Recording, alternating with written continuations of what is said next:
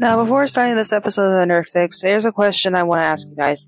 Is there an anime that you love so much that you haven't seen in years?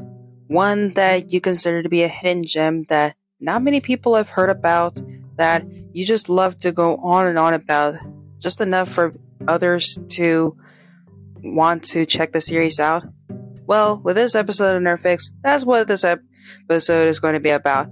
This and much more in this episode today. Hi, I'm Jay with the Nerd Fix, the podcast where we talk about everyone and everything in anime, manga, video games, and everything under the sun. In this episode, I'm going to be talking about a specific hidden gem of an anime that I have been a huge fan of ever since it first came out in 2007 to 2008 and became an anime in 2010. So, we're going to be talking about 5 reasons to watch Katanagatari. So for those of you who are fans of the series itself, sit back, relax, get ready for your fix. Let's get into it.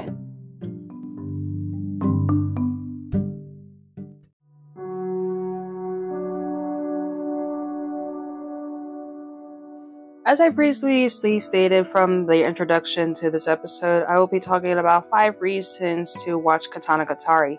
And for those of you who have never heard of Katanagatari, then I am so happy to talk about this topic because not only am I thrilled about this, but finally I get to talk about a new topic on the Nerd Fix that I've been wanting to talk about for quite some time now. So without further ado, here are 5 reasons to watch Katanagatari. Starting with number 1. It was written by Nisio Isan. And sorry if I butchered the name, but believe it or not, the series was in fact written by Nisio Isan, the same genius who did Monogatari, Juni Taisen Zodiac Wars, and Medaka Box. Katanagatari is no different, with the story written back in January 2007 and ending in December 2008. The light novel ran for 12 volumes in addition with a spin-off. Not to mention an anime was developed just 2 years later under White Fox Studios, which ran from January 26, 2010 to December 11, 2010. So approximately it ran for approximately the whole year of 2010, with each episode coming out just every month. Though it didn't take some time until the anime was wiped off streaming platforms, making it inaccessible to find it anywhere due to publication issues and publication rights for the anime. It kind of sucks that some are unable to find it on popular streaming networks like Netflix, Crunchyroll, HiDive, but in due time, who knows if the anime might pop up again on streaming platforms, but until then, it's basically impossible to find it unless you're lucky enough to find some websites where you'll be able to watch all 12 episodes. Now, the second reason to watch the series is the pacing isn't rushed.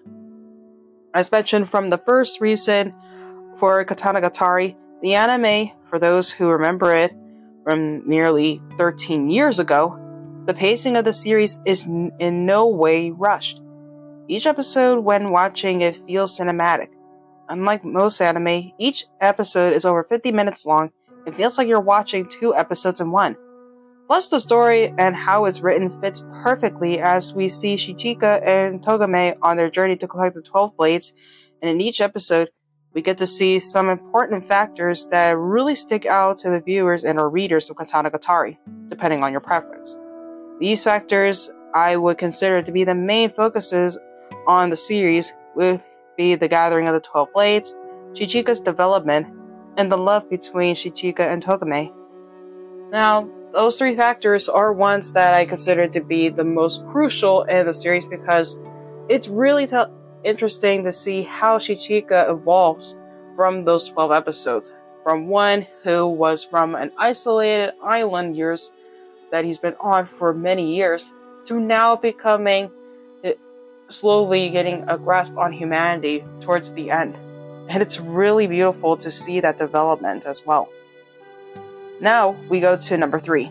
The third reason to watch Katanagatari is the visual and graphics are breathtaking. When you watch each episode of Katanagatari, it's really hard to keep your eyes to turn away from the graphics itself from the anime. The visuals are stunning, not to mention the graphics, whether it be from the cherry blossoms falling, the snow that falls onto the ground when Chichika was facing off against one of the 12 blades, which happens to be a literal child, and even the fight scenes themselves are perfectly done. And yes, I do say that's right. The fight scenes that we see in Katanagatari are beautifully choreographed, especially from the first episode when Shichika goes up against Komori. That one itself was pretty amazing, but not to mention it was kind of crazy, especially what Komori is able to do.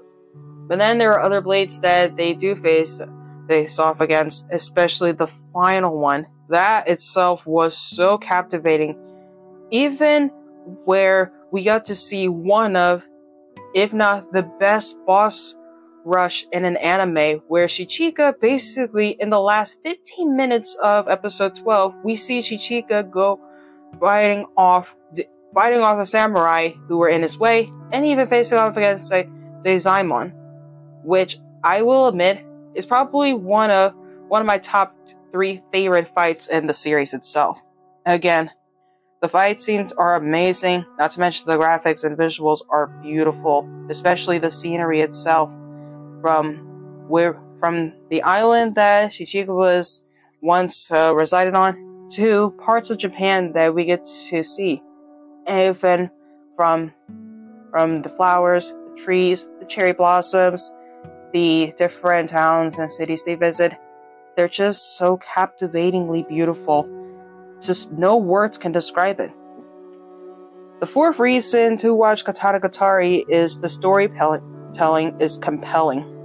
Now, as I've mentioned before, the story of Katanagatari is really fascinating, and this story itself, for those of you who probably don't know the translation for Katanagatari, it actually translates meaning sword hunt, which is basically revolving around Shichika and Togame going on a hunt for the 12 weapons that were created by a single swordsman.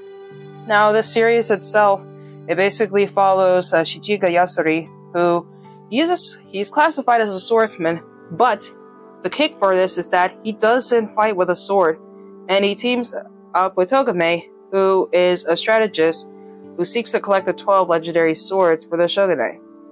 Now, what's really interesting about it is we get to see this development for Shichika, where throughout most of his life, he was raised by his father, who was an exile war hero, but because of what he did, which was he murdered his wife, aka Shichika, and Nanami's mother, he was exiled onto Fushao Island for what he did. And throughout most of his life, up until his death, when just a year prior to the telling of the story, Shichika was brought up to learn the ways and also the fighting techniques of the Kyoto Ryu. The Kyoto Ryu being the fighting style that him and his father once often used. And that itself is a barehanded fighting style found by the ancestor of Shichika, Kazune Yasuri, along with Shikizaki. And with this, many people in the series, it's labeled as the perfected deviant blades, and as a completed deviant blade, as Shichika has mentioned, is forged himself throughout his journey. Which is pretty interesting, as throughout most of the series, we get to see how the Kyoto Ryu has been thoroughly developed as he faces each different opponent. And it's really fascinating as well. Not to mention of how Shichika begins to change more as a person. In the beginning, as mentioned, he was brought up to become a weapon.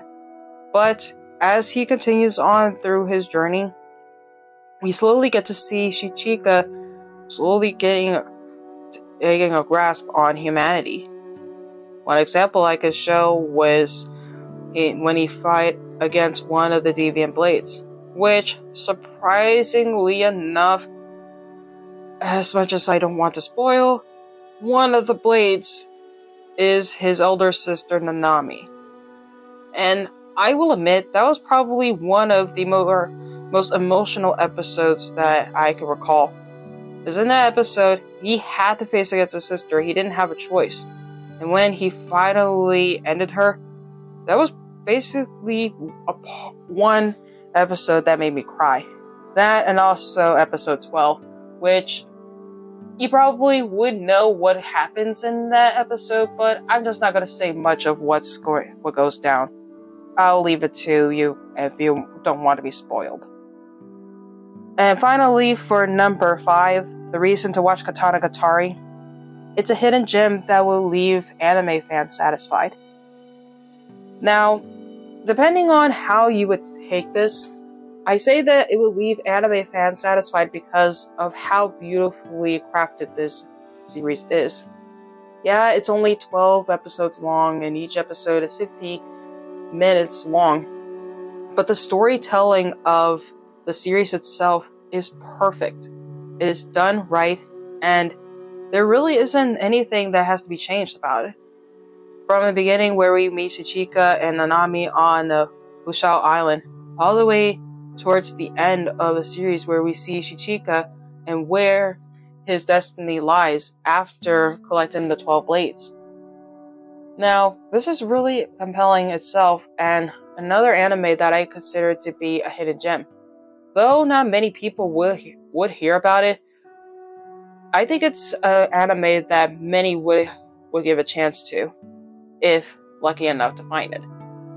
But I can recommend to check out the light novels for Katanagatari because those itself are really amazing. I have read them and they will basically leave you wanting to keep reading more and more as you pick up the first volume. And I will say, the first volume and how they describe Shichika, especially when Komori was in disguise as Togame, which is a bit of a spoiler by the way, they didn't really have to go into descriptive detail about Shichika's physique.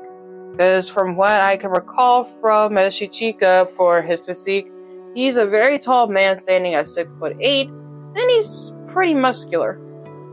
But the kind of thing that kind of sucks about him in a little sense is that he kind of has the personality that would represent some shonen protagonists, where he's a bit simple-minded and he is a bit clueless about many things that are around him. For instance, in the first episode, when Togame was talking about the 12 blades and why she was looking for Shichika and Nanami's father, was so she can go on the quest to find the 12 blades. Now, Shichika basically doesn't really care that much about it, but the minute that she brings up the Kyoto Ryu, there you go, he's right there and he wants to hear about it. Which I kind of find funny as well, because when I remember watching this series and also reading the light novels, I'm slowly began to realize that I see myself more with Shichika than I do with Togame. The reason I say this is because I do know what it's like to be seen where I'm in a new environment, seeing new things that I'm not used to, and slowly getting a grasp on certain things that I wasn't used to.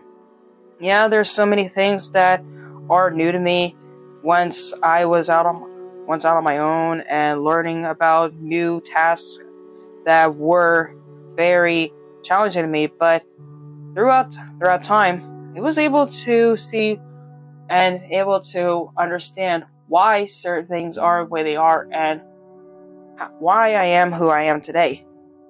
But overall, I highly suggest looking at Katanagatari and giving it a watch or a read, because this is a series that many would not regret, because 1, it is beautiful, and 2, this is a series that will really leave you in a sense of satisfaction.